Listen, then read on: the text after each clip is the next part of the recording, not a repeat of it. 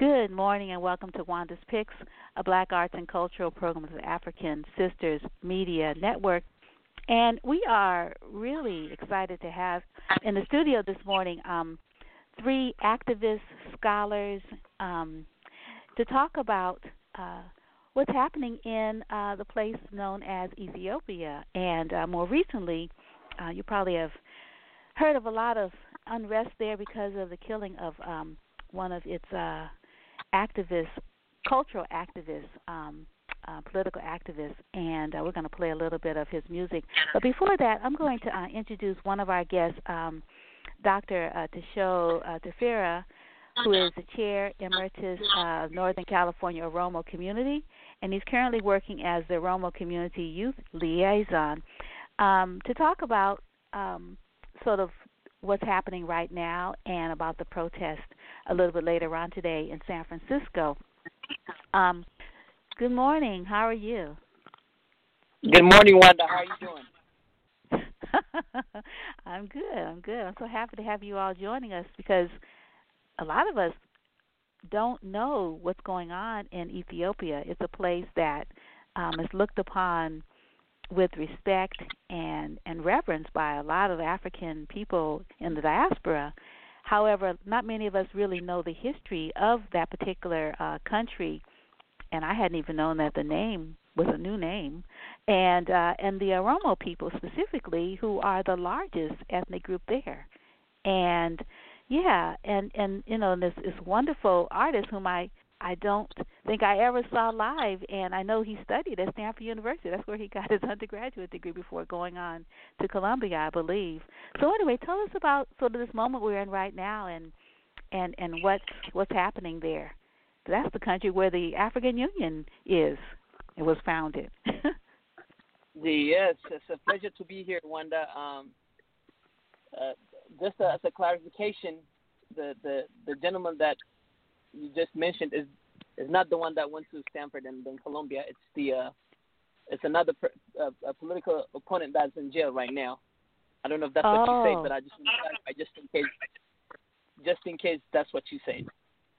No, that's what I said. Yeah. Okay. I was reading so much, trying to like be a little bit conversant this morning, so it was like, sorry about that. But thanks for correcting me. No problem, Wanda. It's a long history. Maybe we can't cover everything in today. My name is Tesho Tefera, as Wanda just said. My training, I'm on the other side of the social sciences. I'm on a different aisle. By training, I'm a cardiovascular tissue engineer. My work is really focused on how to mend broken hearts.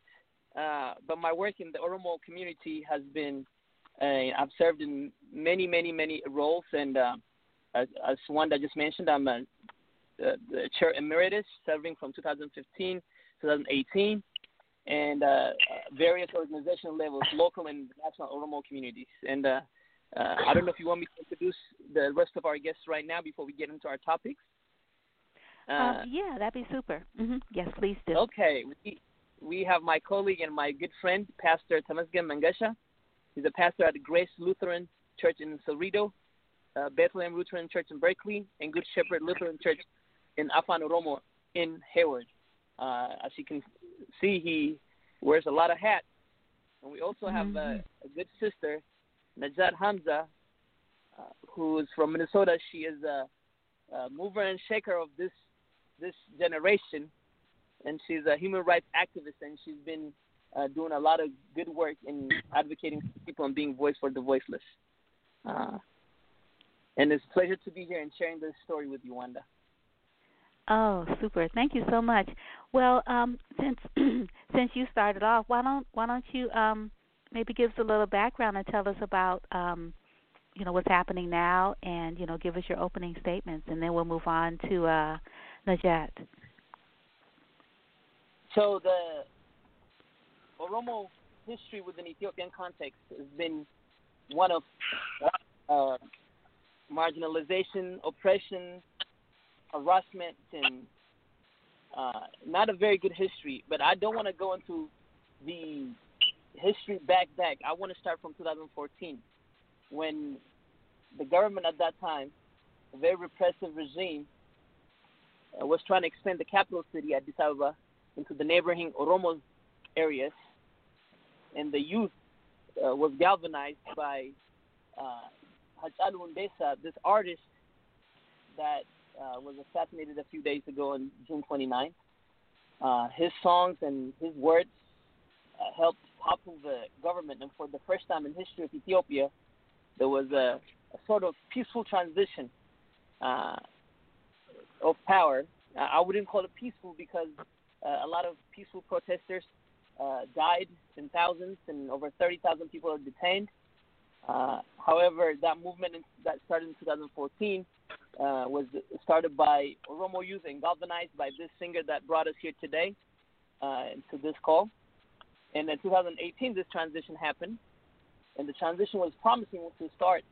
However, things went south a year after the new administration came to power.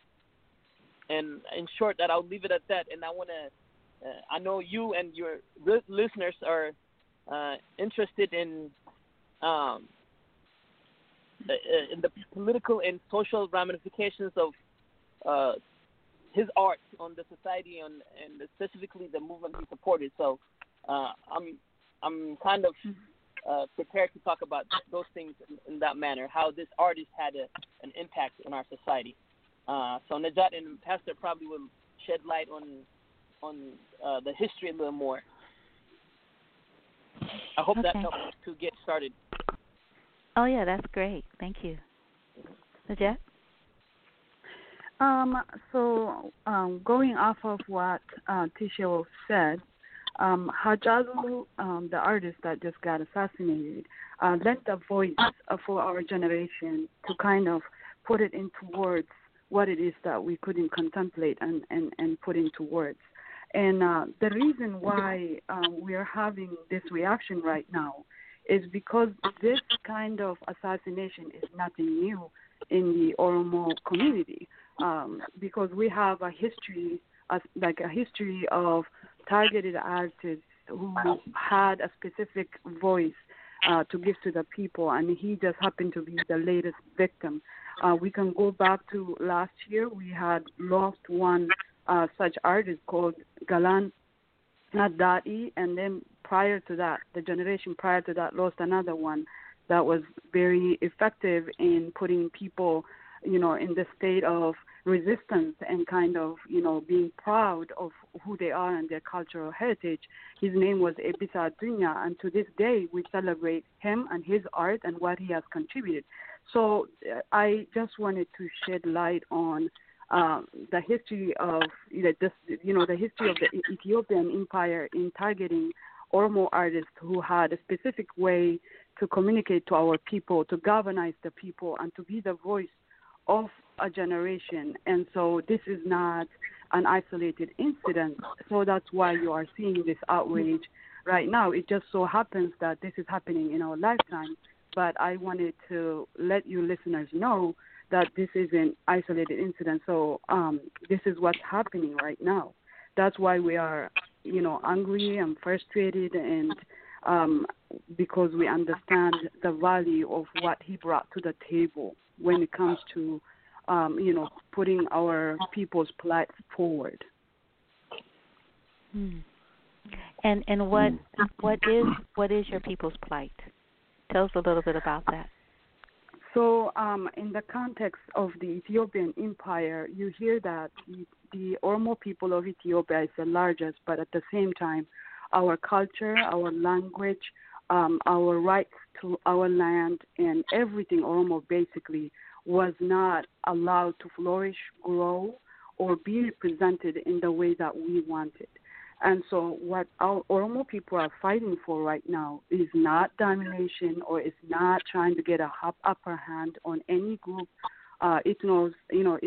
ethnic groups and other people in Ethiopia, but just the right to exist, to exercise our cultural heritage, our language, and to be left alone. And basically that, will sum up to one word, which is liberation, to just be who you are on your own land without being targeted in one way or the other. Can I add to that, Wanda? Of course. just to put it in context for your listeners, Ethiopia is made up of many nations and nationalities. It's a country made up of many nations and nationalities, and Oromo being one of them and the largest, about 40 to 50 million out of the 110 million population of Ethiopia are Oromos. And our plight, to add to what Najat said, put in everything she said right there without taking that away, I want to add the various marginalizations, political, social, economical marginalizations that Oromos have been subjected under for many years. That has to be, that is one of some of the things on the list.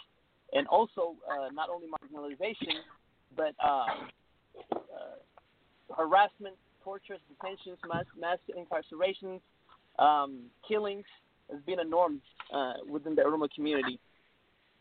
And before I pass it on to somebody else, I just want to put in the context also for you listeners who Hachalu is. Hachalu Hundessa, the reason why I'm here today is this artist. He's a songwriter, he's a singer, he's a poet, he's an activist, he's a social justice warrior, he's a father, he's a husband, and for Oromos, he's an artist like no other. When he was in high school, this boy was put in prison for 5 years. And when we went to prison, he talks about how he didn't know how to write songs. He came out of prison being this lyrical genius that we know him to be now, with beautiful melodies that will move even stones, sticks that don't have life. So I just wanted to add that to it before we continue, to just inform your audiences about who Hachalu is. Right, yeah. Before we pass it on to Pastor Ngesha, who has been patiently waiting, I think I read, because like I said, all this information is kind of run together, but did I read that he worked on his father's farm, maybe, and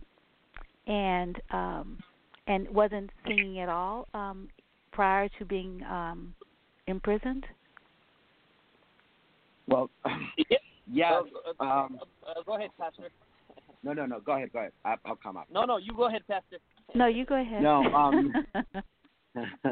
All right.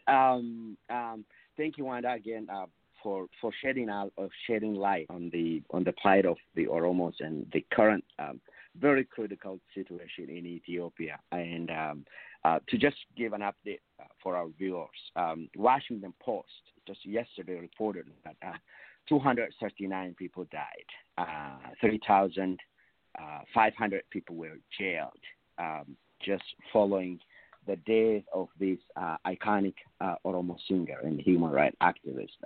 My friend have explained him. He's a more than life who came from the lineage of scholars, and his songs were a soundtrack for a revolution that brought the most oppressive regime of Ethiopia that put Oromos to jail and languished them for a long time, for almost 27. And that the current president came on the shoulder of those freedom fighters whom Hachalu galvanized on the street in a most peaceful way.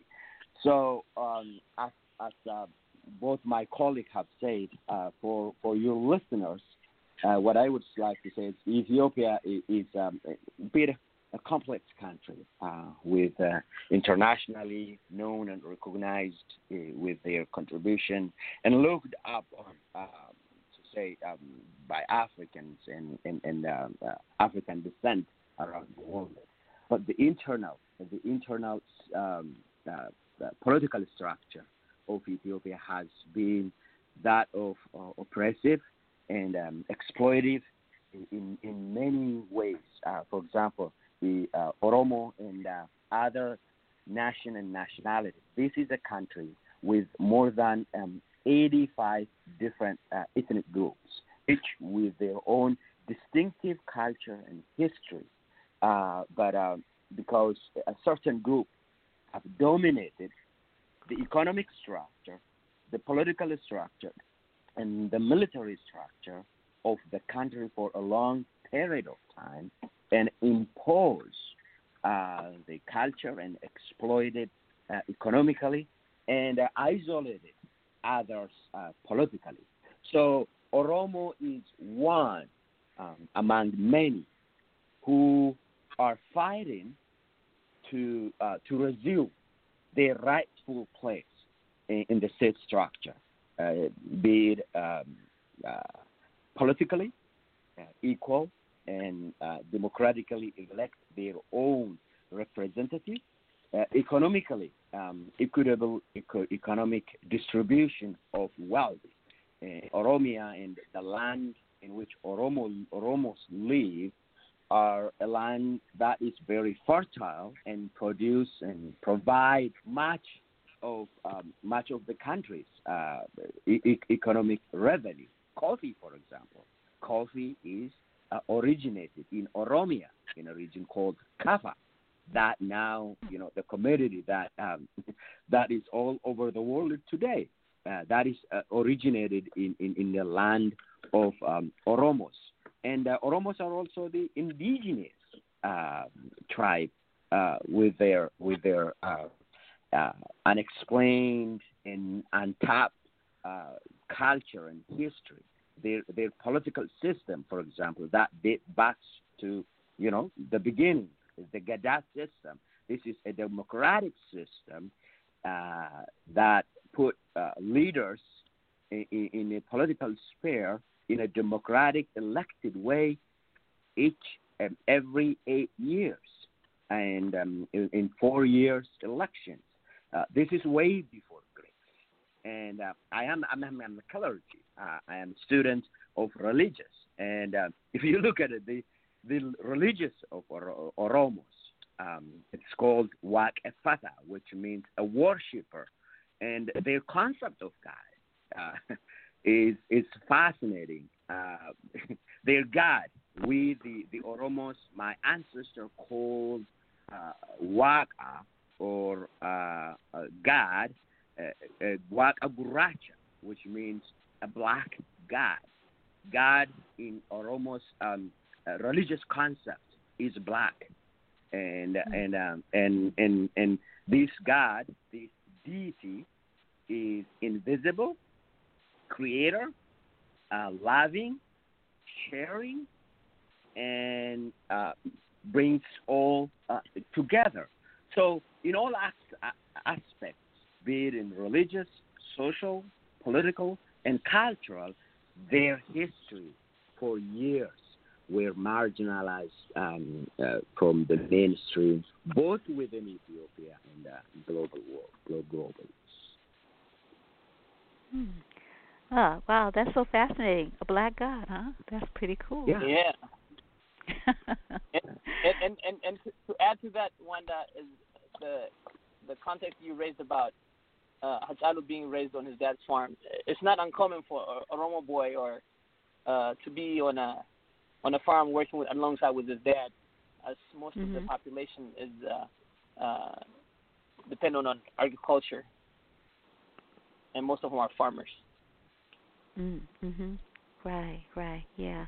And back to you, Pastor. I wanted you to I don't know if that was your opening statement, but if you had more you wanted to add about your work here, because you're really busy. You're in El Cerrito, you're in Berkeley, and you're in Hayward. That's a lot of churches. That's right. My colleagues around here say he does a job that nobody gets jealous about. So nobody gets jealous about my work around here. I came here to the Bay Area in the United States 10 years ago. August 21st would be my 10-year anniversary. I came as a student, went to San Francisco Theological Seminary in Marin County, San Anselmo, and cross-registered with GTU here at Berkeley, Graduate Theological Uni, and I got exposure and start, find my way around cross-registered with the UC Berkeley and come across an amazing teachers, the likes of my late professor, Professor James Noel, an iconic preacher. Yeah, I know him. He is like honestly a father figure to me. I still remember the first day. I have never get out from my home country. This is my first time to land in the United States, and I was in a small room, disoriented, and then this tall, black guy came, knocked in my door, said, "Kamesja," and I opened and I said, "Hey," he introduced himself, and he told me the story, what happened to him 14 years ago at UC Berkeley when he moved from Queen, New York, to Berkeley, how an Ethiopian guy helped him.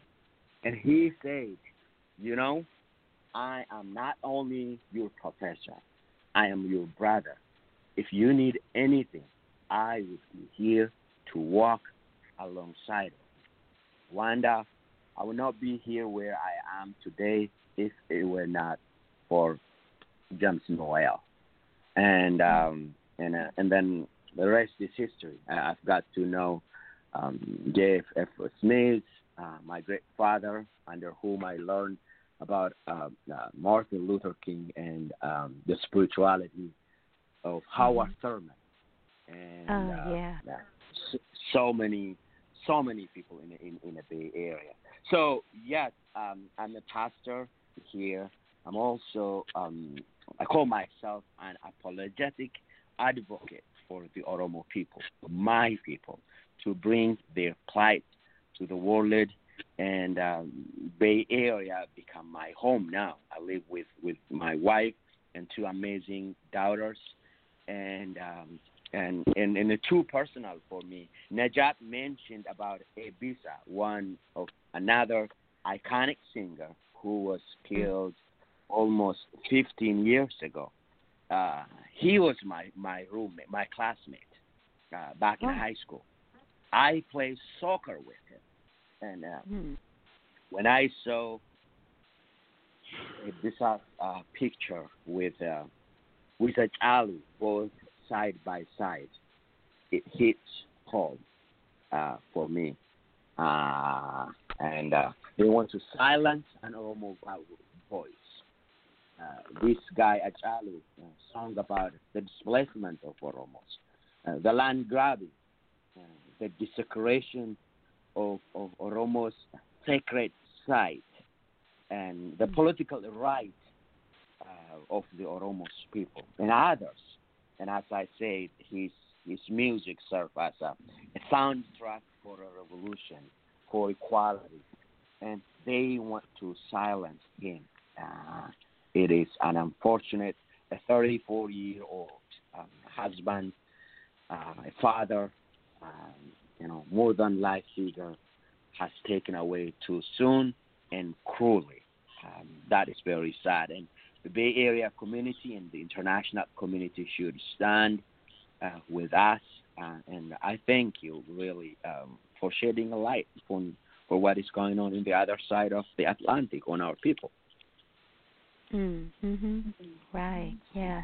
And today there's a Oromo Bay Area protest, peaceful protest, in the name of everyone who's been murdered, imprisoned, and tortured at the hands of the Ethiopian regime at the San Francisco Federal Building, 97th Street in San Francisco at 10 o'clock in the morning, which, it's going to be like very soon. An hour and a half. Yeah. An hour and a half. Almost.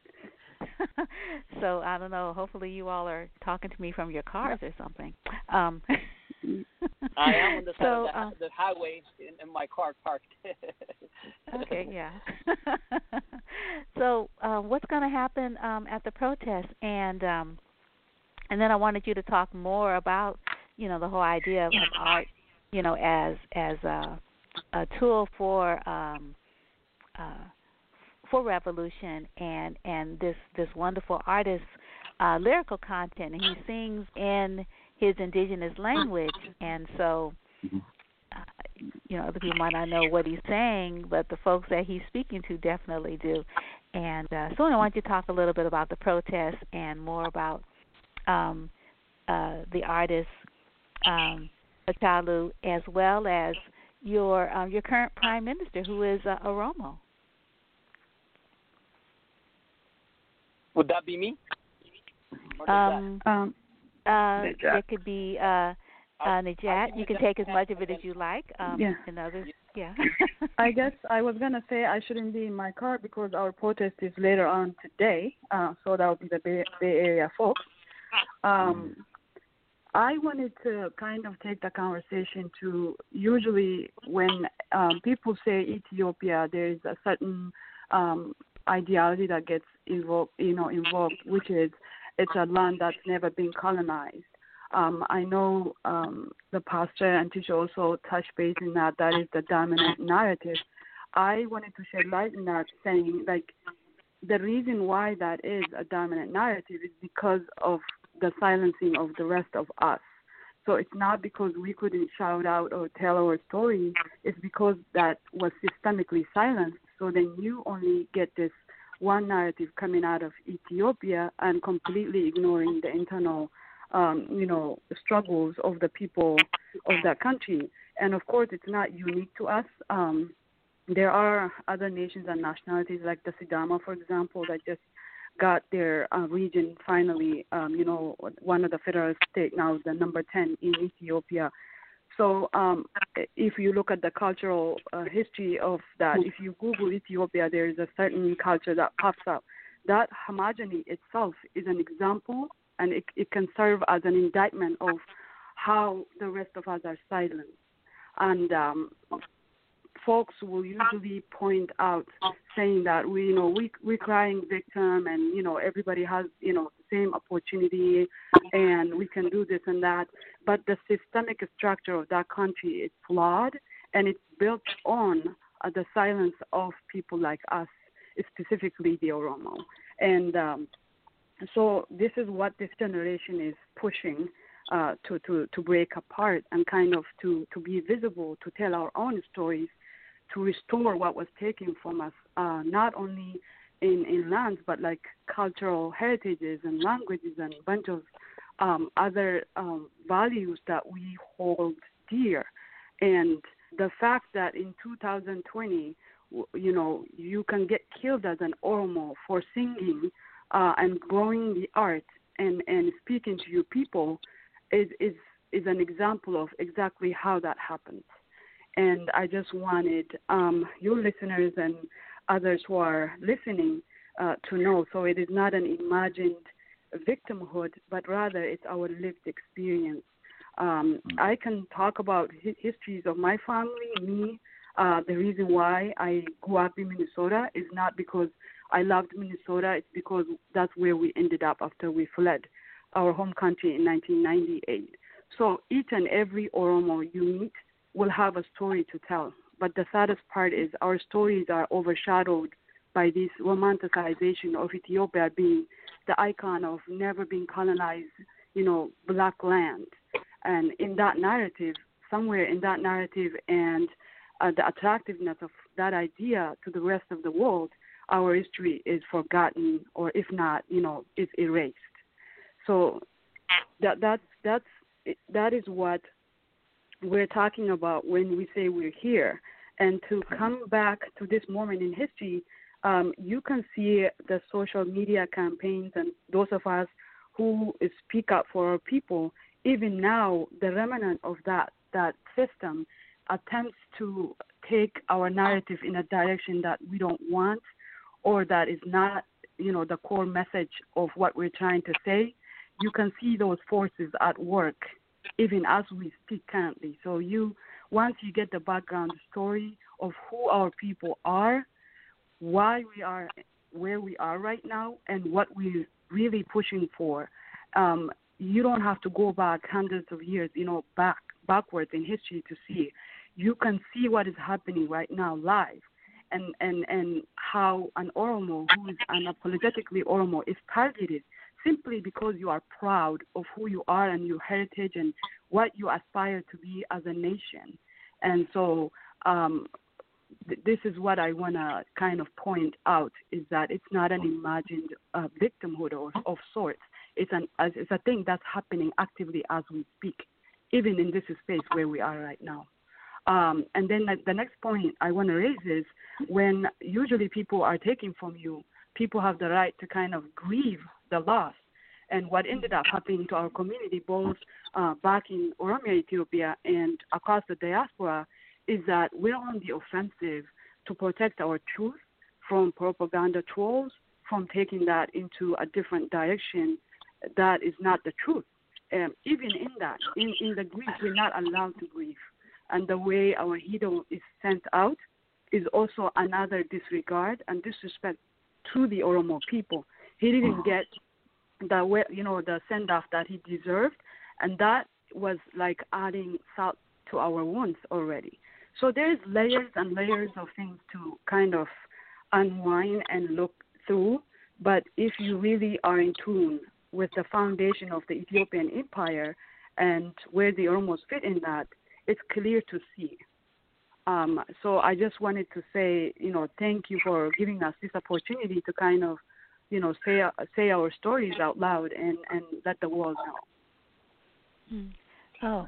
Oh, you're quite welcome. I'm really happy, to know the story because, like I said initially, this particular story about, what is known as Ethiopia is a story that I wasn't aware of, and actually I've traveled, to Ethiopia. I was there a few years ago, and didn't hear any of this.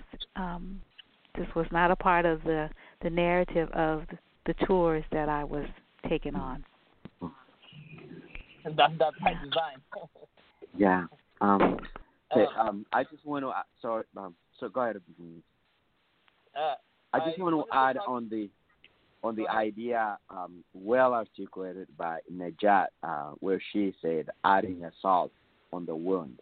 I just want to speak to that from a caregiver point of view, from a clergy point of view, and the tragedy that displayed in Ethiopia and throughout the world among the Oromo diaspora is not only of a loss of an iconic singer, things that happened following his death.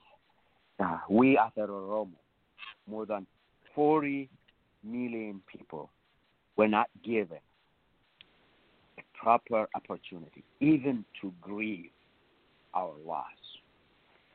Just days after his death, when we were on the stage of denial and shock, the government swiftly arrested all Oromo political opposition.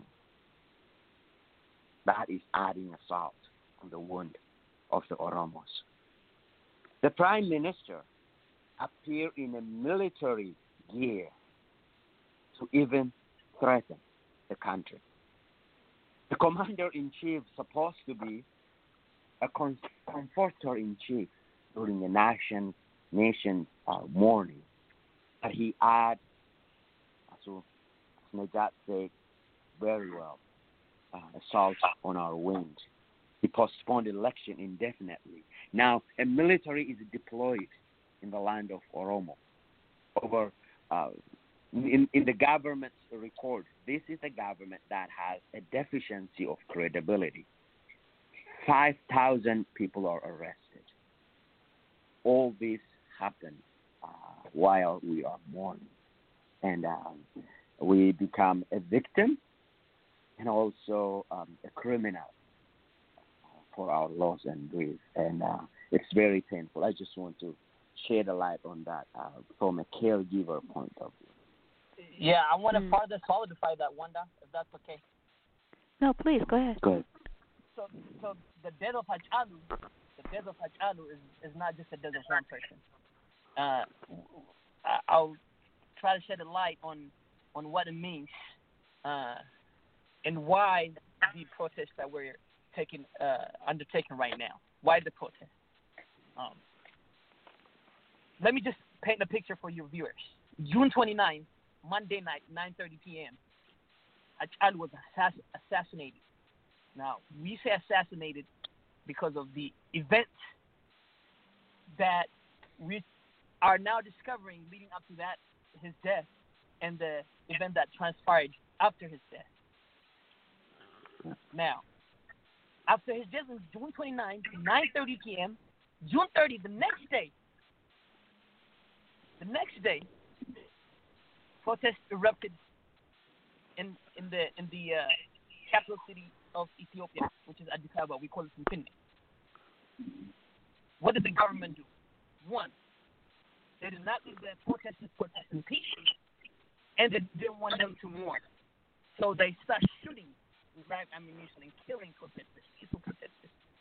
The next day, over 80 people were reported dead by the security forces of the government. That's not it.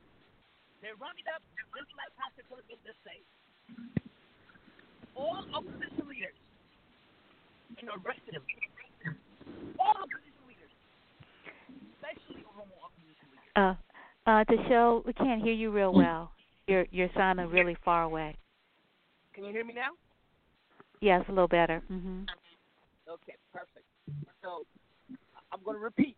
The next day, opposition leaders, Oromo opposition leaders, and they raided an independent Oromia media, the voice of Oromos, the eyes of Oromos.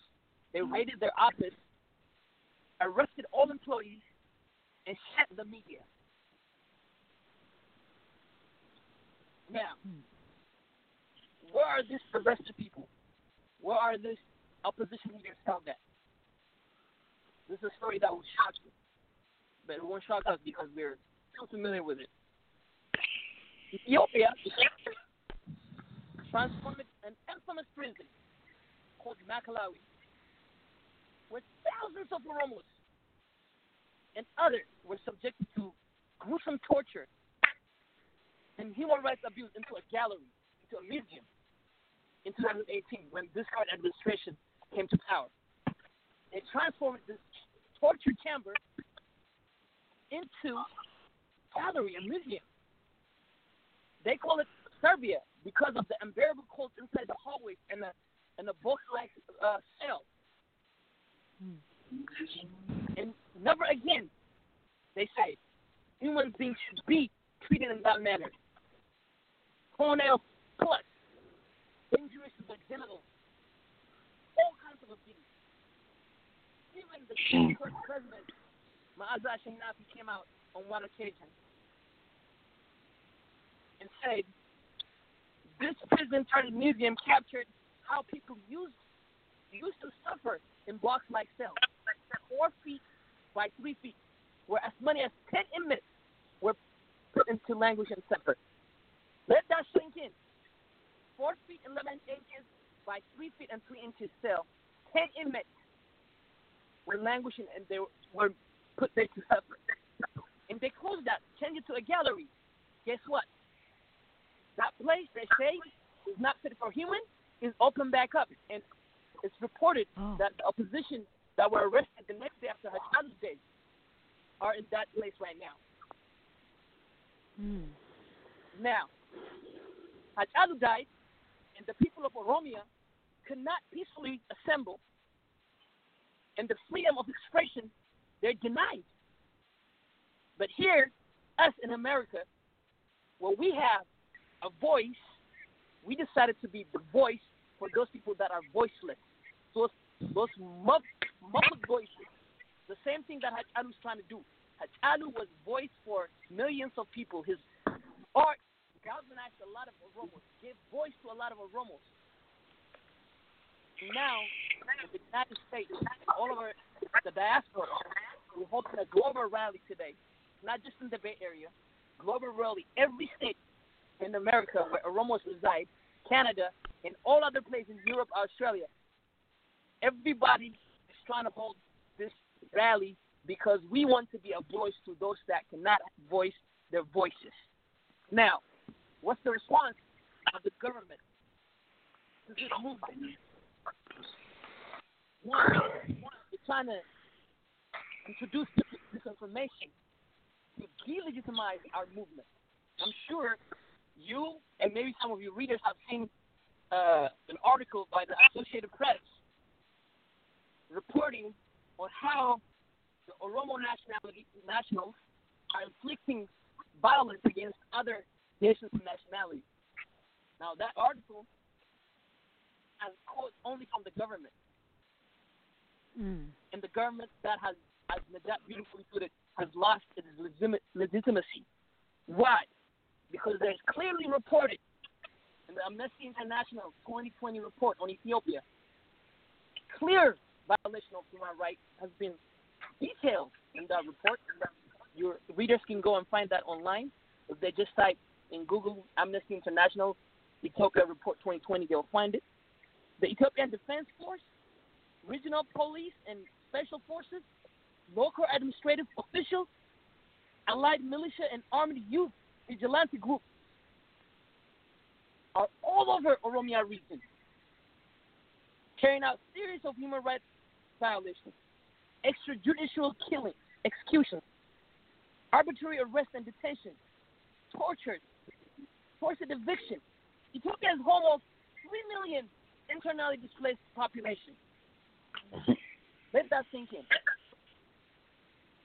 Now, we're trying to be a voice for those people that are voiceless, and the government is trying its best to delegitimize our movement while its track record is probably the poorest in the world. Mildly put. I will pass it to my colleagues. Even though there's no end to this conversation. Wow. Yeah, thank you so much for putting that in context and also letting us know about the misinformation that's coming out around that, because is the Internet still inaccessible? Is it still shut off by the government? The Internet was shut off the next day. The next day. And it hasn't come back on? You're not surprised. Oh, Najat was saying something? Yeah, I was going to say it's all part of the disinformation because when you put an entire country into an internet blockade, you're not doing that for transparency reasons. So as soon as this event took place, they went to work right away the very next day.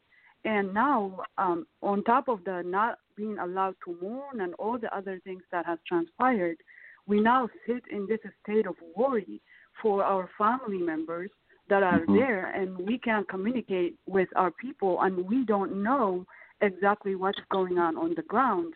If the international news media is reporting up to 200-something people dead, you know that what is going on the ground is far worse.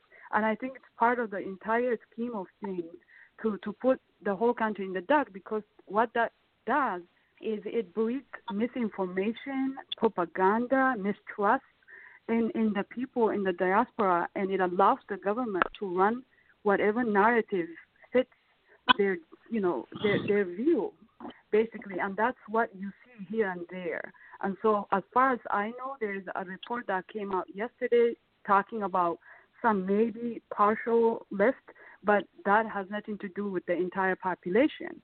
And so this whole thing is just, it shows you the extent to which this government will go to silence our voices. As I said, like, it isn't only in back home, it is even here.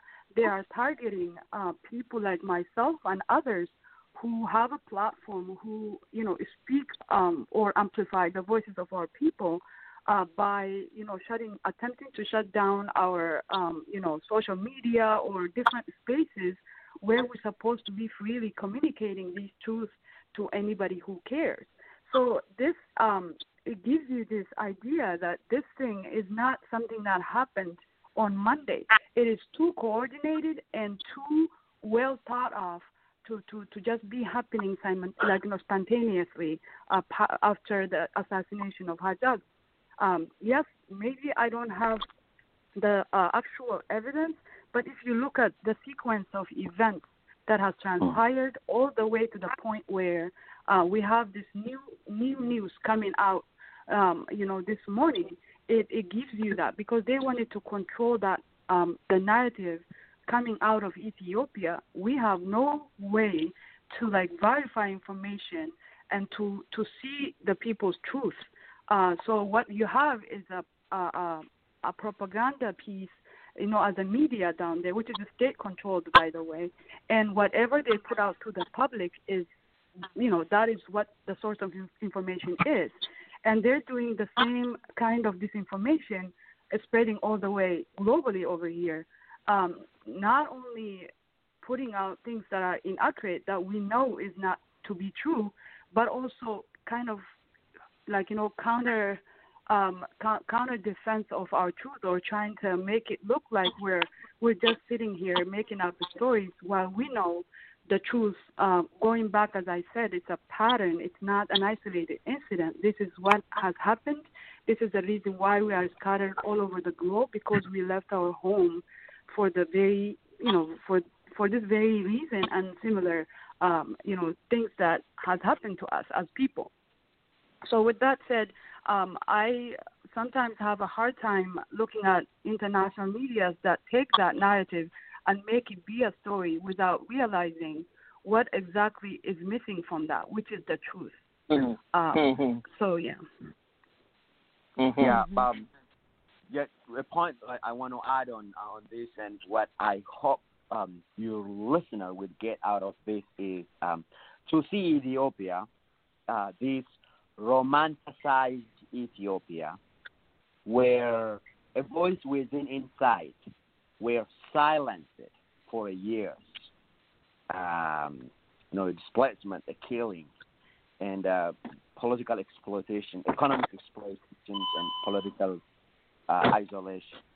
And also, I hope, again, the listener would see an Ethiopia, again, a rosy Ethiopia, where you hear the Prime Minister win a Nobel Peace Prize, whereas you do not hear 3 million internally displaced people in Ethiopia, the highest in the world. That voice is silenced. That reality was tried to be shared by a rosy picture that the government that control the media and shut down internet and shut down independent media, put to jail bloggers and journalists and activists, political prisoners. That is a pattern. It's not isolated incident, as my friends have repeatedly said. So, what is the question of Oromo right now? Not going back in history, but right now, what do we demand? I just would like to focus on that one, if I can. Mm-hmm. One, we're looking for a thorough and independent investigation to the killing of Hajjali and all extrajudiciary killing that has happened, including high figure people died in Ethiopia, to the thousands of people who were killed, according to the recent report by Amnesty International. We would like to have a thorough and independent investigation. We would like to see all people brought to justice, a justice to be served. We demand, as an Oromo, both outside and inside, an immediate release of all political prisoners, bloggers, journalists, activists, who are right now, as we speak, are languishing in notorious Maikalawi prison. Stop shutting down medias, independent medias, and lift up the internet blockade. That is what we demand. And we also believe the Prime Minister has lost its legitimacy. and we demand the immediate resignation of the Prime Minister and the beginning of a national reconciliation.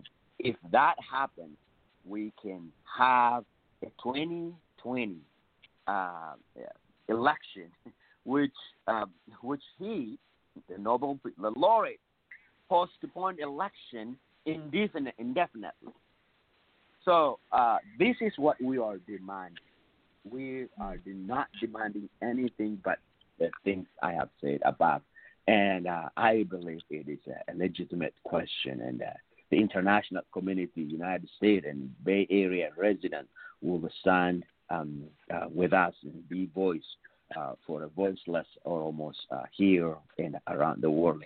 Here in the Bay Area, 5,000 residents, 5,000, more than 5,000 Oromos are in pain and grief.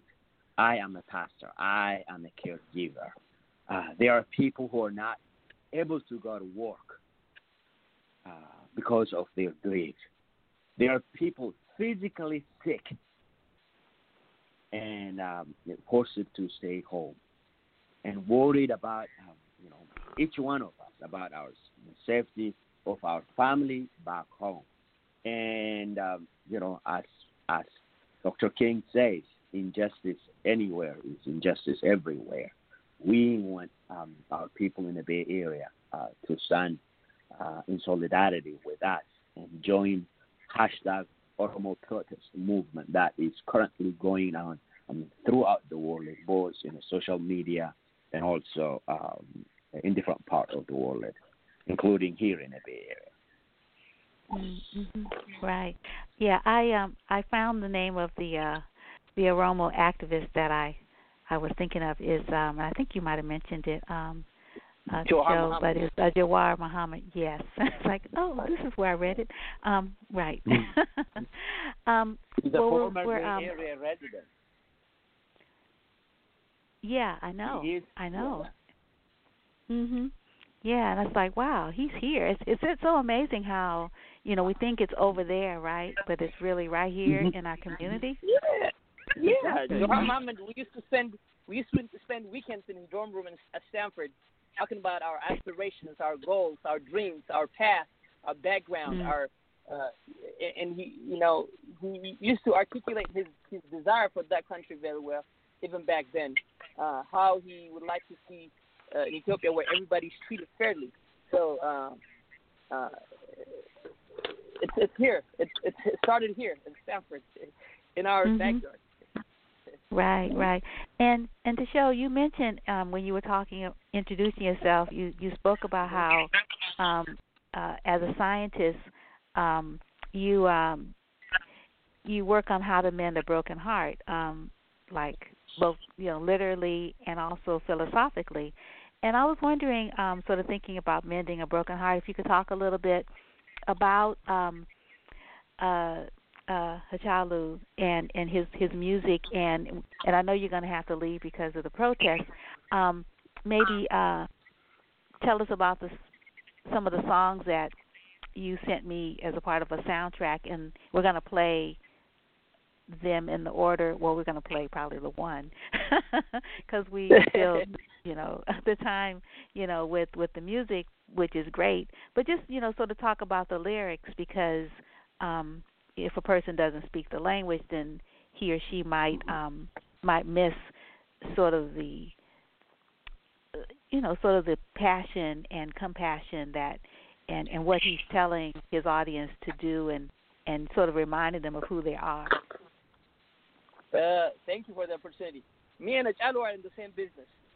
We're both in the mending broken heart business. Of course, mine is through science and how to use regenerative medicine to find solutions for myocardial infarctions and heart disease in general, since that's the number one killer in our world today. And Hachalu's also, his music, his poetry, his words, his melody, just does the same thing for the Oromo people. Oromos face the widespread economic and political marginalization, and his work galvanized the Oromo youth, whom we call Ero, This is a very critical word. You're going to come across it a lot. Ero just means Oromo youth, a bachelor or a bachelor. Ero and erre for a male and female. During years of protest in 2018, that brought the downfall of the past administration and ushered this current Prime Minister Abiy Ahmed to power, is Hachalu song galvanizing those youth, Eros. His single, Maranjira, was a fan favorite. It means, what's my fate? What fate is mine? It released just before the Addis Ababa Master Plan, the expansion of the capital city to surrounding Oromo, threatening the livelihood of the Oromos that live around there. And in 2017, again, he released this Jirra, means we're here. It's a defiant phrase, it's an outcry that has become a call and response greeting among Oromo youth. Now, if you go to any gathering, the call and response will be Jirra, Jirtu, Jirra, Jirtu, Jirra. It's a call and response that is coined by Hachalu, the great. He's truly a legend, and it'll be, before our closing statement, it would be nice if we can hear a little bit of his lyrics. But I just want to add one thing on. Earlier you asked about Abiy Ahmed. Abiy Ahmed, he is, by his father, there are talks that he might be Oromo on his father's side. And the problem is not what he is. And Oromo's question has never been about dominance and Oromo's upper hand over other nations and nationalities within Ethiopia. The Oromo question has always been for equality and justice, not upper hand, like the way they want to put the disinformation out there. And Abiy security force and Abiy taking this actions against peaceful protesters is not a new thing. Abiy Ahmed is not a new person that came out of the blue. He was part of the old administration that was doing all the killings. In fact, Abiy was a security leader in the old administration. So we never held him accountable for the atrocities he committed then with the rest of the people, because we wanted to reconcile and move forward. But he also, it would be very a disservice to my people if I don't mention, for the past year, before the assassination of Hachalu, our regions in Oromia, Walaga region, Guji region, Borana region, they were under command post. State of emergency declared. People are being killed, tortured, houses burned by the numbers, by the drove. So I'll be remiss if I don't mention that in the context of this conversation. That's where Abiy came from. And Hachalu's song, We Are Here, Jirra, is a defiant cry that the youth have taken up as a call and response. And it would be nice to hear a little bit of his song before our short closing statement. Oh yeah, we'll definitely play it all, even though you might not be able to listen to it all because you all have to get ready for the protest. So you mentioned that this protest that's happening in San Francisco is one of a global protest, and so I was wondering, are all the protests happening at 10 a.m. Pacific time, or are they different times in the different places in the world? And in the United States that you mentioned? They overlap. So okay. They overlap, and some of them are in the East Coast right now. When it's 10 here, it's about 1 o'clock there. There are some that are starting at 1 o'clock. Najat said they're starting at 1 on their time, so it's going to be 11 here when they start, I believe. 2 p.m. 2 p.m. at their time, local time. So they do overlap, and we also have a media blast starting tonight at 24 hours, social media and media information nonstop from 7 p.m. tonight Pacific time until it goes 24 hours into Saturday. This is a worldwide event happening on social media. And I'll let others say before I say my short 2-3 sentence closing statement. Before you go, though, I wanted to ask you how do people find out about where the protests are happening in other places? Najat, you can tell people how to where it's happening in Minnesota. I don't know if it's happening in the East Bay or just in San Francisco. And also, I wanted you all to speak to, how you are going to sort of distance, from other people, since this is a in-person, not car caravan kind of protest here in San Francisco, as far as I understand. So I wonder if you could talk to that as well. But how do people find out about the media blast? Like, what website? Like, how do people find out about all these things? Okay, so we have Oromo communities in every community that we exist in, and the Oromo community of Minnesota happens to be representing one of the largest Oromo population outside of Ethiopia. So we're the largest community, but even the smallest communities have their own community centers. So we organize and kind of come up with these things, and it's posted on social media. It is. We broadcast to our population here via our community centers, and there's a lot of different types of social media personalities disseminating the information. So it's very well organized. The only thing I would say to that is that sometimes it doesn't get out to the bigger community, but among us we are in tune with what we're doing and when and how and all that. For the Minnesota rally, it is going to be happening in downtown Minneapolis, and they have posters up all over social media, Facebook, Twitter, and everything else. And yes, we do take measures, knowing that this is COVID-19, to social distance and then to also put on masks. I guess one last thing I want to add on that is it's really hard when you feel like an island surrounded by the sea of people that have no idea what you're going through. And I just wanted to reiterate what the pastor said. I have friends who are, who we grew up with here in Minnesota who have no idea what kind of pain and anger and frustration and trauma that I am experiencing as a person to no fault of their own, because they really don't know our story most of the time.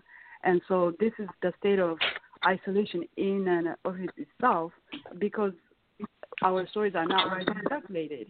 And so it's kind of those one of those like painful things on top of the stuff that you go through as a person. The wider community has little knowledge of exactly what is at play on the ground in Ethiopia, and also the shock wave is sent throughout the world, including here in Minnesota. So that's what I wanted to add to the conversation. Mm-hmm. I've never been to Minneapolis, so I'm not sure if downtown is a clear enough direction to be able to find the protest. So I was wondering, is there a street? Yes, is there something a little more definitive? Yeah, it's downtown by Government Plaza. So it's clearly stated on the poster. So it's Government Plaza downtown. I haven't seen a poster. Where are the posters? Oh, yeah. I don't know where all these community media centers are. If you're talking to someone that is not a Romo and not connected, and people who want to support what's happening, that are listening right now, it's like, oh my goodness, I didn't know about this. I want to learn more. I need some specifics on where people can go to find out.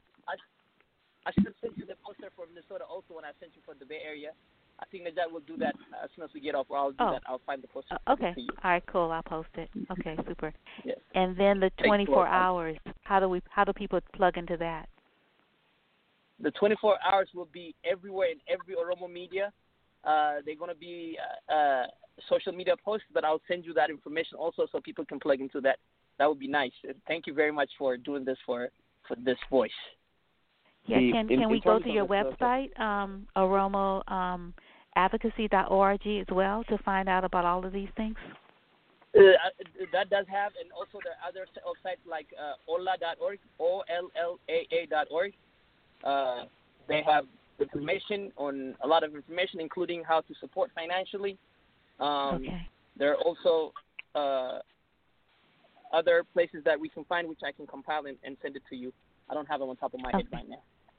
Okay, and then Pastor, what about your website, grace-lutheran.church / That our is right. hyphen people? Hmm. Okay. Yes, that is right. Also, the North California Oromo community has a Facebook page. Oh, And okay. the other good resource would be hashtag Oromo protest. Hashtag Oromo protest is, it's a global, it brings up all the global events right now going on. For the larger audience, for, Oh, wait a second. Wait a second. Wait a second. okay, So hashtag Oromo what? protest. Protest. Protest. Yeah, one Okay, word. thanks. Yeah, Okay. protest. Okay. All So right. one word. Yeah. Mhm. For someone, want to read about Oromo and see it in the context of our own experience here as an African American. Yes. There is a book written by one of Oromo beloved professor a graduate from Davis here, and currently he's a professor in Chicago. He wrote "Fighting Against the Injustice of the State and Global," comparing African American and Oromo movement in a very fascinating way. He compares an African American experience in this country, how our history here were dismissed, overlooked, and shiny American exceptionalism become a dominant narrative. At the same way, how this romanticized Ethiopian, narrative is a dominant, where Oromos and many others, in their own, their rights and their voices were silenced. And he put it in a fascinating way. Even compare in terms of a number, African American, over 40 million in this country, where our fight for justice is globally known. The same 40 million people back in Ethiopia, their history, their fight for justice for a century, not got the proper attention, and were dismissed. In many ways, he compares the plight and the displacement, eradication of history and culture and language. And so fighting against the injustice of the state and globalization, comparing African American and the Oromo movement by Asafat Jaleta. I highly recommend for your listeners to read and to get the to see it in the context of our own experience here. Mhm. Oh, that sounds really fascinating. Can you email me or text me the information so I could post it for our listeners? Absolutely, yes. Okay. And I can add also, I'm also part of the organizing committee for the local protest here in San Francisco. And one of the things that we stress on our demonstrations and protests are, one, we're very peaceful. We're not protesting against other groups. We're not fostering hate. We're promoting peace. And we also are aware of the current situation with COVID-19. So we're trying to take all measures in safety. Safety is the number one concern. And for those who would like to know more about Oromo material, local information can be found by emailing koreoro@yahoo.com, which I will email to you, koreoro@yahoo.com. This is our board member for our community here at local chapter. And those who are interested in advocacy can request information by emailing info@olla.org. Olla is OLLAA.org. Info@olla.org. And I'm sure Minnesota also have their website. But I want to do my closing statement before I give it to anybody. Hachalu is a legend. His legacy will continue in every Oromo heart. He embodied the struggle of Oromo for equality and justice. Hachalu cannot and will not rest in peace until Oromo's situation changes due to the circumstance of his death. Ashe. Thank you very much. Oh, thank you. Someone else want to give their closing remarks? And yes, I was wondering before you go, Najat. I was wondering if Pastor, if you could tell me again. You mentioned Northern California, Oromo, and I was trying to write it down, but I couldn't write it fast enough. Yes, community, Northern California Oromo community. This is the largest Oromo. It's the largest community. Goes back from Sacramento to here in Bay Area. These are like over 5,000, more than 5,000 people who are in pain. Bay Area residents are in pain and grief, and it might be a next person next to you that is mourning right now. That is why we are here. We didn't want to be here. We all have our own careers and jobs to do and other commitments, but we cannot be silent when our people are grieving. And I appeal in the name of humanity to all our residents and to call into their representatives to ask their government. The United States government has a big leverage on the Ethiopian government. Ethiopia is the biggest recipient of foreign aid. I don't think the hard-earned U.S. citizens, taxpayers' money should not fund the killing of innocent people.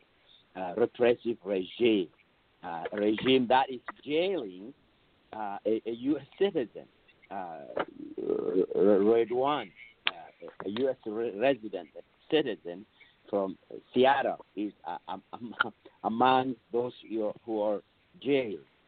So, yeah. Thank you for bringing that up, Pastor. That's my friend. Redwan, we call him Magic. It's three of U.S. citizens that are abducted in Ethiopia right now. Thanks for bringing that up. Thank you, Pastor. Yes. Well, you all are That's a team. My friend. That's my personal friend. Yeah. I mean, we that's my friend. That's my close friend. So the pain, we don't know where he's at right now. So even though I did my closing statement, I will do myself later if I did mention about Redwan Ahmad and Yusuf Bashir from Seattle. My dear friend, we collaborated on a lot of projects before. We don't know where he's at. Even his family don't know where he's at. So, yeah, yes, the pain is real. Wow. I would like to close with this, if it is okay, Wandy. As we have said time and again, the Oromo people were not even given a proper grief. I would like to speak again to that from a caregiver point of view. I was a chaplain at UCSF for a year, and I know the process of grief, what it means for the healing, for a personal healing as a loss, and also when you go through national tragedy like this, how significant healing is, and we all understand. And we are forced, the people in me and my colleague, the clergies, are forced now to have a global interfaith memorial service for Hachalu because he didn't get a proper memorial service. He was rushed to a burial, and a close friend, a comrade in struggle, were put in jail, and the government, as we've said, added salt on our wound. Our people are hurting, both in diaspora and here in the United States, and all around the world, and back home. I appeal again in the name of humanity for all our listeners to stand up, to speak out for the Oromo people in Ethiopia in solidarity with each and every one of us. And I could not have said thank you enough for giving us a platform so that we can share the light and pass across our message. And thank you, Wandy. God bless. Oh, you're quite welcome. I just want to let you know that we can definitely, have you on again. Maybe next month. We could keep the conversation going because I'm sure there are a lot of things we could have spoken about, and also people will want to know sort of what the state of things are and how how the movement is progressing. Nijat? Yeah, so to that, I would say there are some disinformation out there, to kind of take down the movement for justice and equality and a recognition of, our culture and who we are as people, and to live on our lands in peace, like as pitching one ethnic group against the other. And to that, I would say Oromia is, our regional state is home to one of the most diverse ethnic groups found in Ethiopia, and we don't have any issues with other ethnicities. In fact, we stand in solidarity with all of them because what we want, the country we want to imagine, the country that we want to come to being, is that that respects each and every one of those ethnicities and celebrates each and every one of them and give them the right to exist with pride and just like we want to. So even though this has always, this has been concentrated about the Oromo people, but it's not, it's not a single story, actually. There is a lot of people in there that feel the same way we do, that want that country to be inclusive, open, and a country that entertains and shows beautiful color, the array of diversity that we have as a country, and showcase each and every one of those, ethnicities, and put out a multi-layer narrative that we have, and not one dominating hegemony of culture that is downloaded on us, not by our own doing. And so for that to happen, the people need to let go of their privileges. And so with that, what I mean by that is it's the same thing as fighting systemic racism here in America. We don't have anything to do with one ethnicity or one personality, or if this person is Oromo or that person is not. What we're talking about is a structure that's built from day one in dominating in one story, one narration, one identity, when we have this beautiful multicolored mosaic of people in that country that would make it a better place. It would make it a peaceful place. It would make it a place where things can flourish, and a new era of hope can actually come to being. And so the Oromo struggle is not only for Oromo people, it is for all of those who are even lower in number and who have their voices even, more silenced than ours. At least we have the number and we can bargain with that and we can make the noise, but we speak for others too who face the same historic injustices in that country. So I don't want people to come out of this, understanding it's only the Oromo. It isn't. And so that's all I got to say. And I guess, so we're appealing to the common principle of human beings anywhere, really. It's about equality. It's about justice. Who wouldn't want that? Where we can all have equality and access and all these things, and not have fear and death and just, for example, you can change a habit. You can change something about yourself if it wasn't innately you. And who you're born to be is chosen by forces that are beyond you. So if you and who you are is a crime, then there's nothing you can do other than fight back, and that's what we're doing. And thank you so much, Wanda, for having us and giving us this platform to kind of say our piece. Oh, you're quite welcome. Really looking forward to continuing the conversation. I want to thank you, Najat Hamza, calling in from Minnesota, and Pastor Mengesa calling from. I'm not certain which. I don't know if you're in Berkeley or in Hayward. I live in Albany. I'm calling from home, in and Albany. be ready Okay. to heading the bar, getting down to San Francisco Civic Street for a protest. Yeah. Okay. Yeah, and to show, thank you so much for joining us, and it's just really, really wonderful having all of you on to sort of give us some context about what's going on in Ethiopia, what's happening with the Oromo people, and in light of the assassination of Hachalu Hundessa, and so I want you to give the call that you mentioned, and we'll play the song, but let's do the call first. Jirtu. Jira. Jirtu. Jira. Jira. Jira. Jira. Jira. Wanda, Jirta. Jira. Wanda, Jirta. Say Jira. Jira. Jira. Yes. Oh, Jitu. Jira. Jira. Jira. The pastor should have done it, but I wanted to do louder voice. I don't. Yeah. Wow. Well, may he rest in peace. Ashe to Ashe. Mm-hmm. Thank you very much, Wanda. We appreciate you. Thank You're you, welcome. Wanda. Appreciate it. We're looking forward to coming back. Oh, definitely.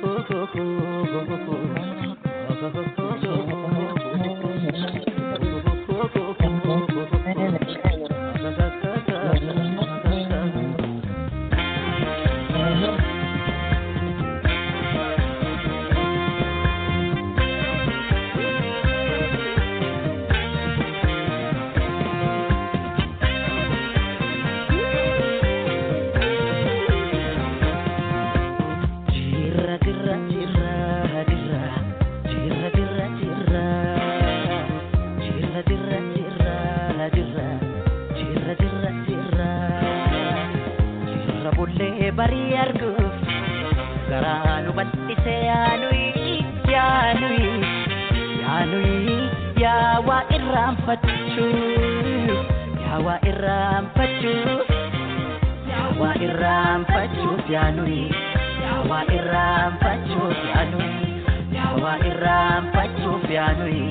yaa waa irraanfachuuf yaanui.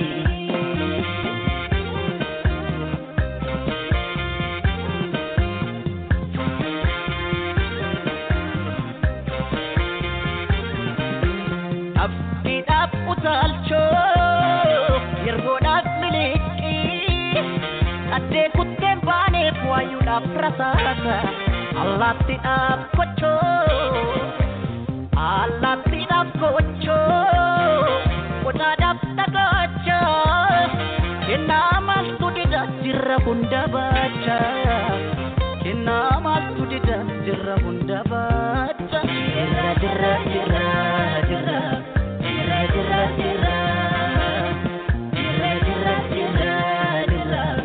kunar alle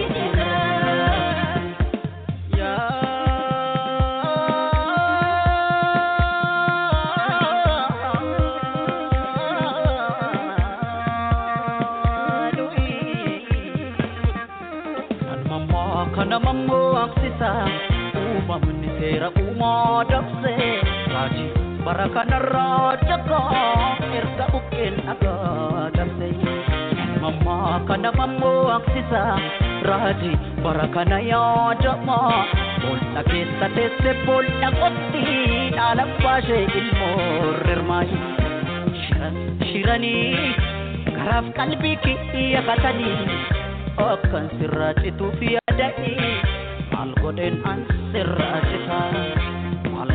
an sirrajita sifuten di kolita sifuten gulli solita sifuten dadar kolita sifuten shatla kolita sifuten shukutelita sifuten sabbatalita sifuten awadalita shirani isado orsi sadi akan sirrajitu fiada yaadadhi maal godheen ansirraati maal godheen ansirraati si fudheen ajjee koolisa si fudheen sarboo koolisa horaa koon siilita si fudheen naqamseelita si fudheen machaaraanita si fudheen shaashee koolisa si fudheen udar koolisa si fudheen baambich koolisa si fudheen nanjoo koolisa si fudheen hammayyalita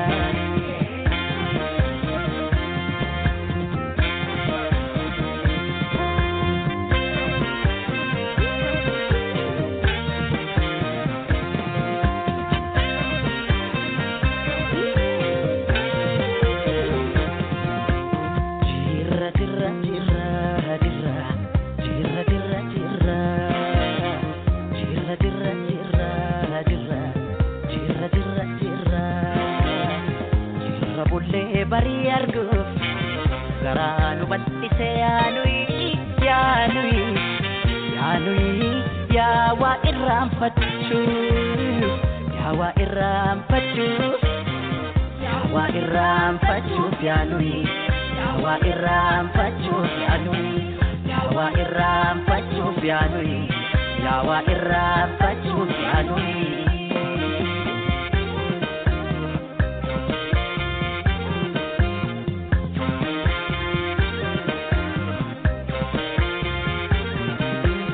baay'inni rakkoodha furmaata mataansa harreen baadhiddee taati harree diida qambar sadii cabsee qotiyyoon gafarsa hammeennulee mataas injiraan ajjeesa hammeennulee mataas injiraan ajjeesa dirra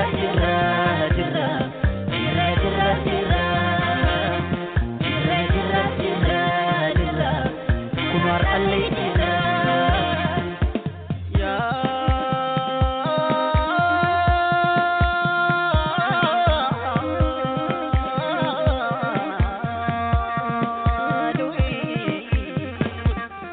nan mamma kana mammo aksisa umamni sera umadapse nata deminan jada dukkana timse mamma kana mammo aksisa raji barakana yadama bolna kessa tesse bolna qotti ala pashe ilmorrmai shirani garaf qalbi ki yakatani bakkan sirrachi tu fiadai algoden an sirrachi godhen ansirrachita si fudhen metta kolita si fudhen kurro kolita si fudhen wali solita si fudhen innir kolita si fudhen robe kolita si fudhen dimman kolita si fudhen sulun kalita shirani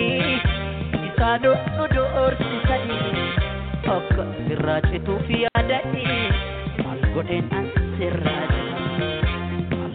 ansirrachita si fudhen dodolalita si fudhen begi kolita si fudhen jaddu kolita si fudhen maki kolita si fudhen gales salita si fudhen kala kolita si fudhen indo kolita Dolo kolita, ambo kolita, sebutin kile molita, sebutin finelita, sebutin shakar kolita, sebutin oro mealita, jabba kotin selita, sebutin oro mealita, jabba kotin selita, sebutin oro mealita, jabba kotin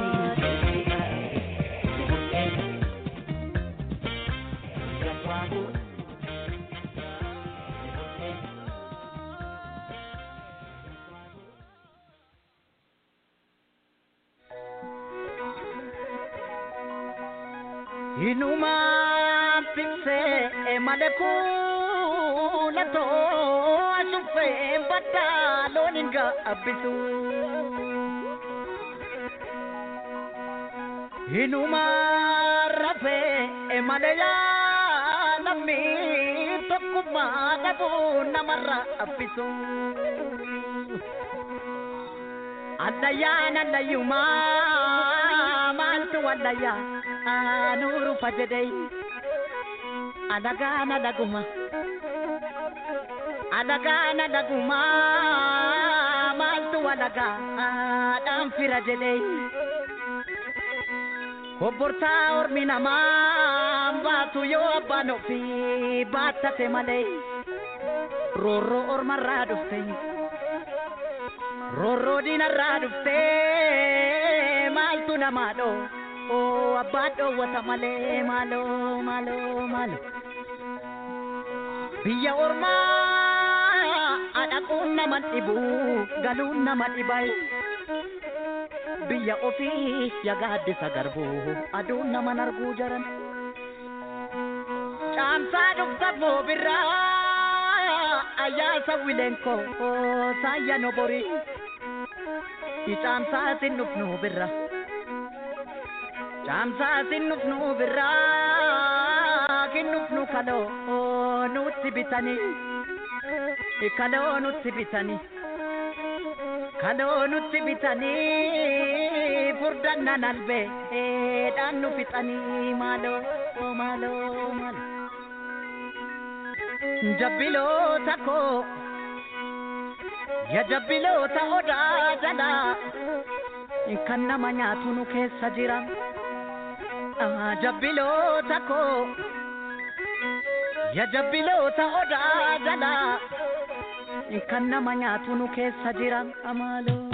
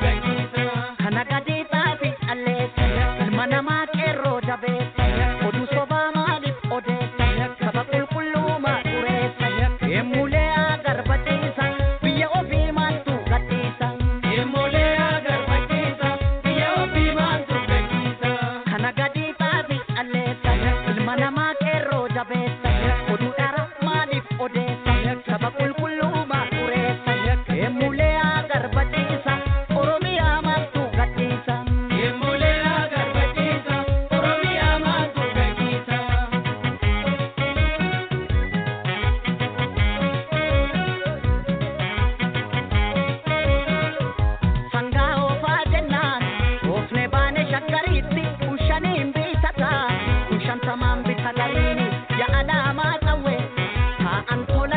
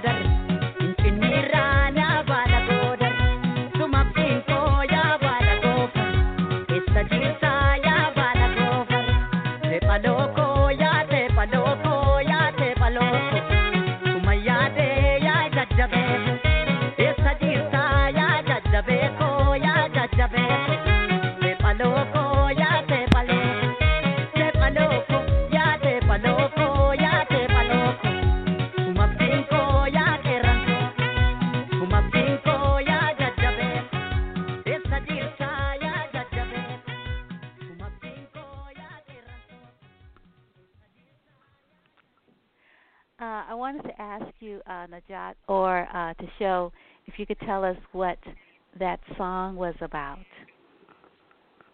I can tell you about the first one, and then I can do the second one. Okay. Yeah, go ahead. All right.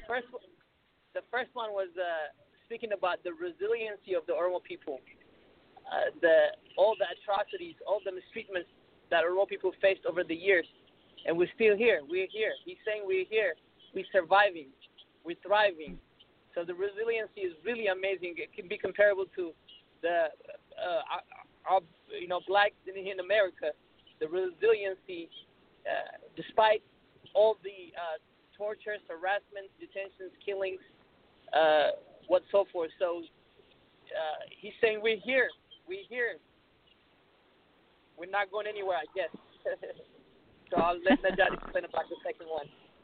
So Okay. the second one is particularly of importance at this junction in our history. Abiy Ahmed being, identified as an Oromo himself. In this song, he highlights how the house that an enemy within cannot stand. Basically, what he's saying is that yes, the resiliency is there, but all of these things were able to happen because of betrayal of our own. In some cases, that has allowed this system to flourish to this degree, and so it's almost prophetic at this point because he really hones in to this idea that the enemy is not really an external one that was able to, build this system on top of the graves of our people and the voices of our people. It's really those who allow, the system to eat us out from inside out. So, and then we can draw parallel to the African American, struggle going back when, or any other struggle really, is that when the betrayal comes from the inside, you are really not prepared as to how you're going to combat that. It would have a much greater, damage and impact. So that's true throughout history in that empire that we call Ethiopia. To come back to 2020, what is happening right now is exactly that. Which is why this whole shallow argument with people who say, what are you people mad about? Abiy Ahmed is Oromo himself. What they don't understand is that he might be Oromo as an identity. He might have that, but he is a supporter of this system that is well-oiled machine and benefits from the silence and exploitation of the Oromo people and other nations and nationalities in that country. So that's what that song is about. That of betrayal. He's holding everybody accountable, even after his passing. I just want to add that. Right. Yeah.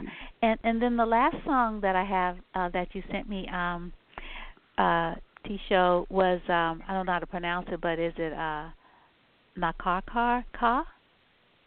Nakarkarika. Yeah. Help me. He's saying, help me, Nakarkarika.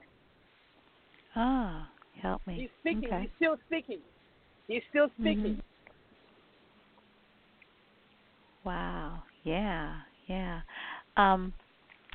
Najat, do you want to add anything to an introduction to this final song that I have for this morning by when you look at the body of art he left behind, now I can't even bring myself to listen to him because it's almost like he knew how things were going to go down. And he also, not only did he leave us a way forward, he also, told us what would happen and how, our unity could be a target and how, the enemy is usually going to come from within. And all of these things, it's just mind-boggling how gifted he was, that he has the foresight to chart this for us. And even in death, as well as in life, that he's able to speak to us in a way that nobody else could have. Or possibly, sometimes people come in and they have this energy about them. He's anointed to speak to that core truth in a way that even reverberates right now. even though he's no longer with us, but those words are going to take us to where he aspired to be when he was alive. So this Help Me song is going to do just that. You know, he's asking for justice for us and for him as an individual, but as people. And not only that, it's a universal message too. I know that we're talking about Oromo issue, but if you really look at the context of all of his artistic work that he left behind, it can be applied to any number of people in the world that have the same plight that we do. So he's speaking a universal language of the innate human being that wants freedom and the right to exist in peace and all these things. So it is not targeted towards us. We just happen to be the people he came from. So that is what he does in this song as well. And I want to add to that, Wanda, if that's okay. Yeah, go ahead. So his album is titled Why Kenya. Both of his albums are Why Kenya. It means about us. And what he's doing is he's telling the Oromo history. He's also talking about the current Oromo circumstances and then his future aspirations. But in doing so, he's speaking the history of all the Oromos. He's speaking our current frustrations, and then future aspirations and dreams. He's capturing that in a beautiful way. And I haven't met anybody, Oromo, listen to Achalu's music and don't get some kind of internal shift, internal movement. And even right now when you play that song, you should see my face, that the pride I'm feeling that everybody else gets to listen to this legend. Achalu, you're not dead, and we promise you we're going to carry your legacy. Yeah, I say. All right. Well, thank you both so much. And the pastor who is on BART heading towards you to show. And, I'm looking forward to hearing about the global protest and the 24-hour media, social media protest as well. How it goes. Please let me know, and also if you could send me some pictures, I would definitely love to post them. And that's for anyone else who's listening. If you have pictures, send them to me at Wanda at wandaspics.com, and I can post them. All righty, so we're gonna play. Yeah, cool. Yes. So we're gonna play this song. We're looking forward to it. I might even sing alongside.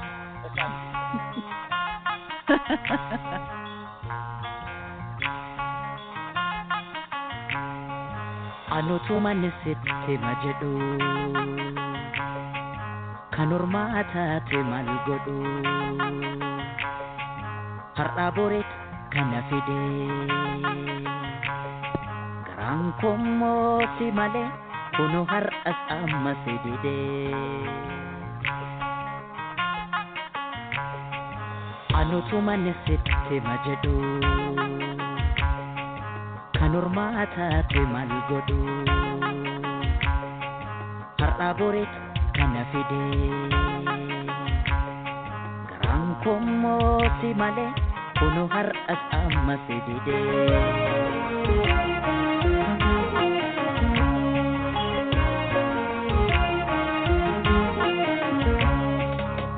Kuno har'as annan jira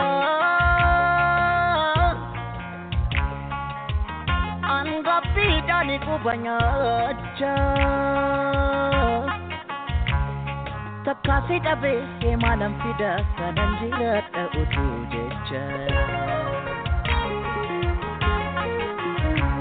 maaloo na qarqaariika.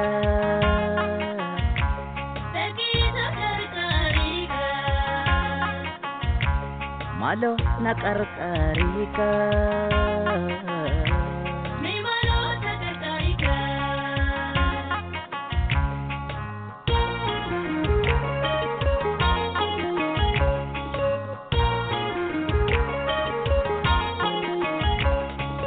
Anamayu jalalakin ibam sisa kiyong gale malanchisa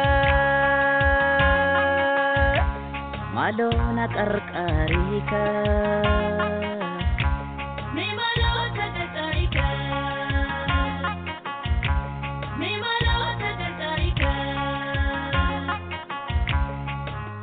Atammayyuu otoon argu omaa hin argu jaalala kee natti ta'e dagu maaloo na qarqaariika.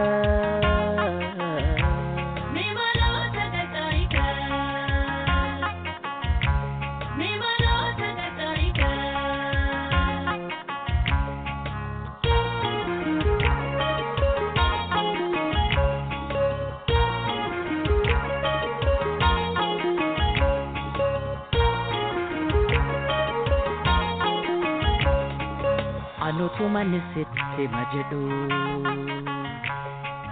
kan ormaa taate maal godhu har'aa boreet kana fide garaan kommoo si malee kunoo har'as amma si dide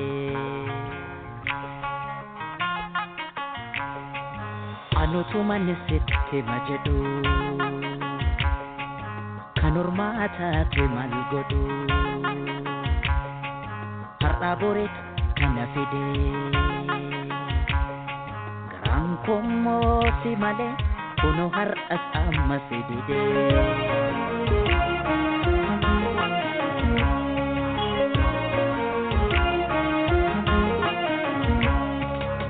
Atumaan goone badiin kan koo booddee tafee kan si dhabuun koo otoon sitti beekee guyyaa kana amaafan gaabama farraafama maaloo na qarqaariika.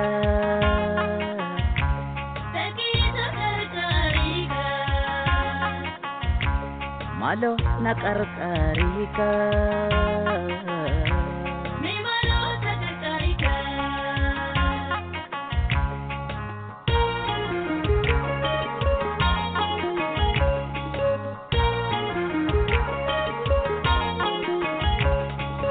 Atammayyuu naaf hin beekne waan keessa koo jaalala keen miidhamuu koo maaloo na qarqaariika.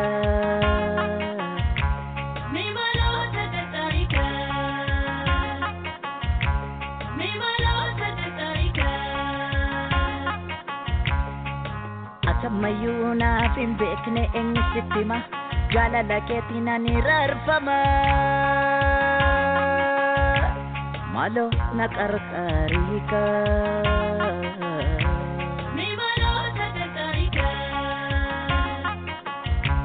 Maaloo na qarqaariika.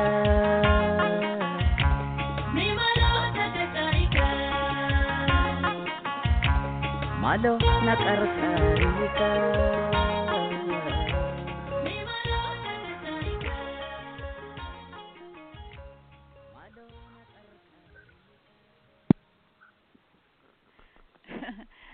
Tisho, I didn't hear you singing. I was intimidated by the legend. I would have if the legend was not with us.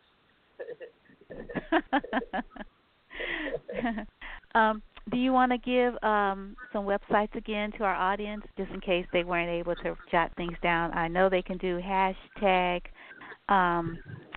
Oromo protest. Yes. Yes. And then other website is email addresses is for the local Oromo community is koreoro@yahoo.com.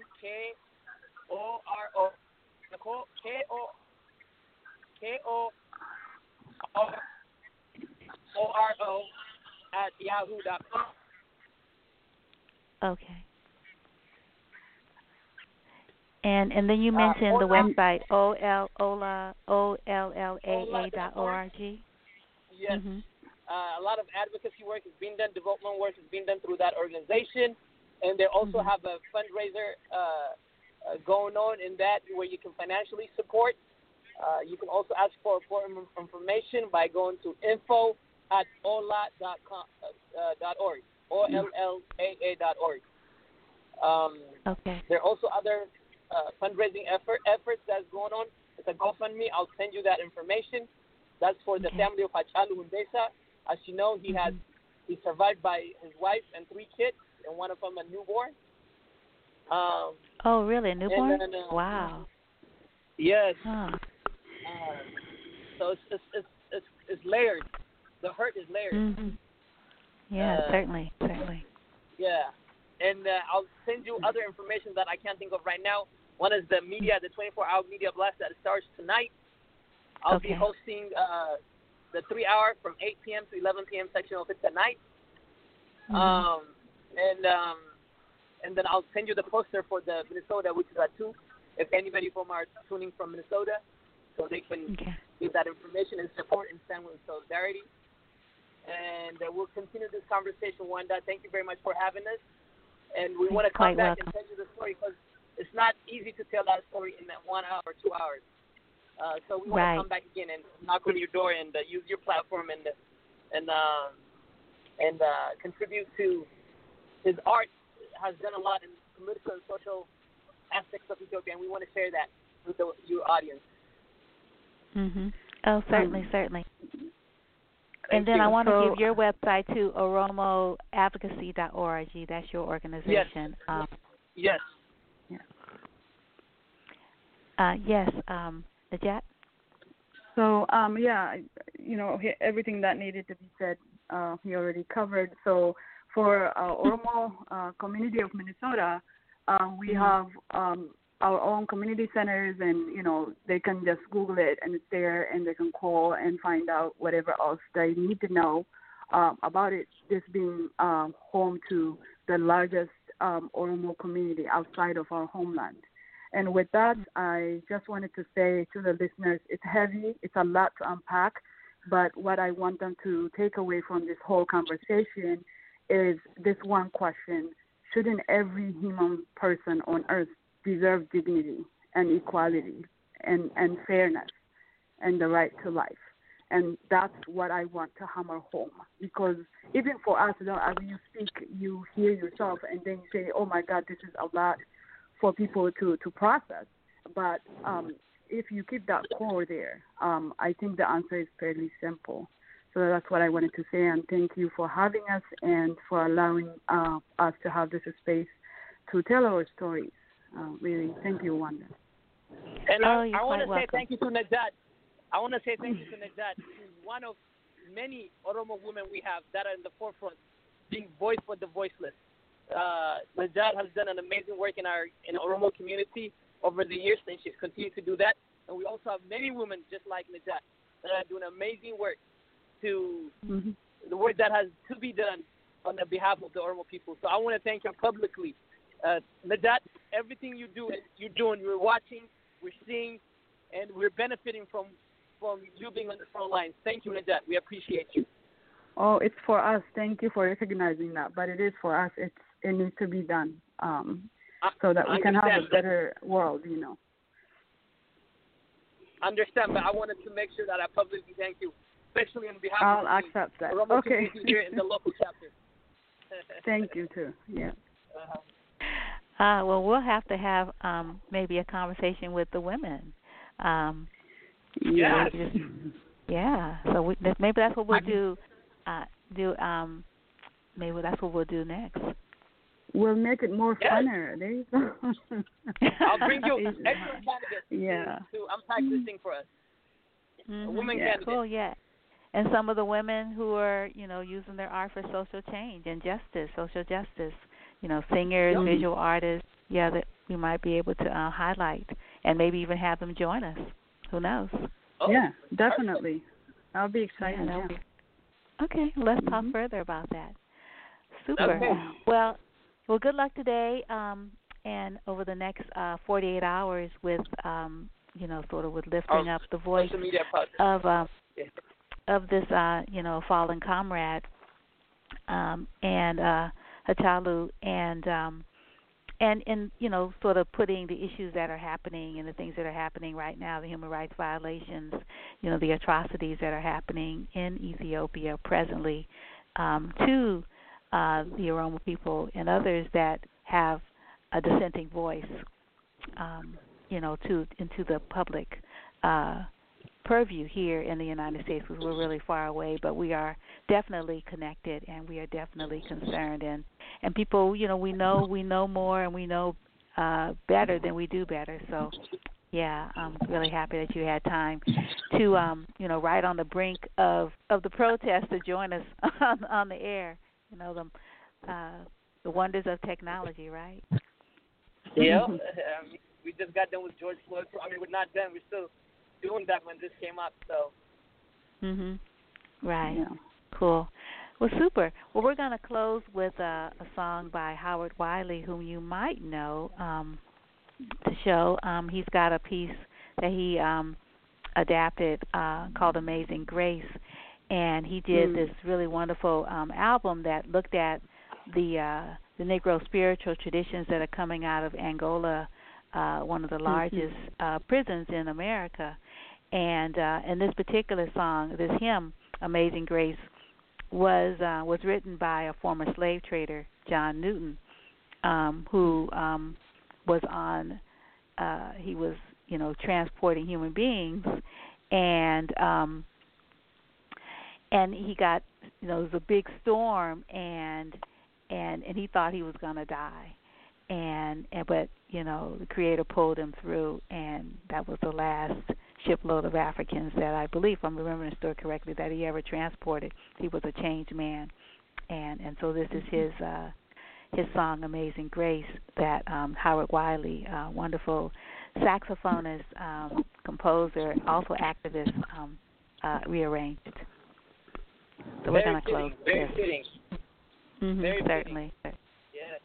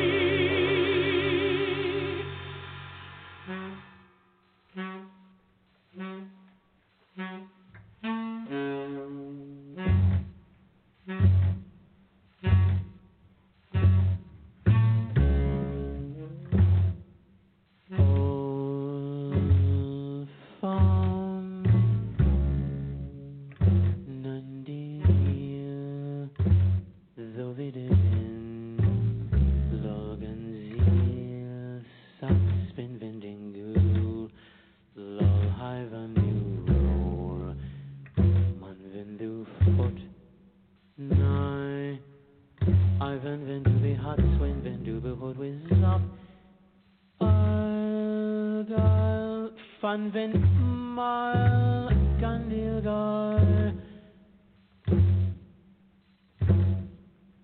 Thought fence when the rubies and when uber rim the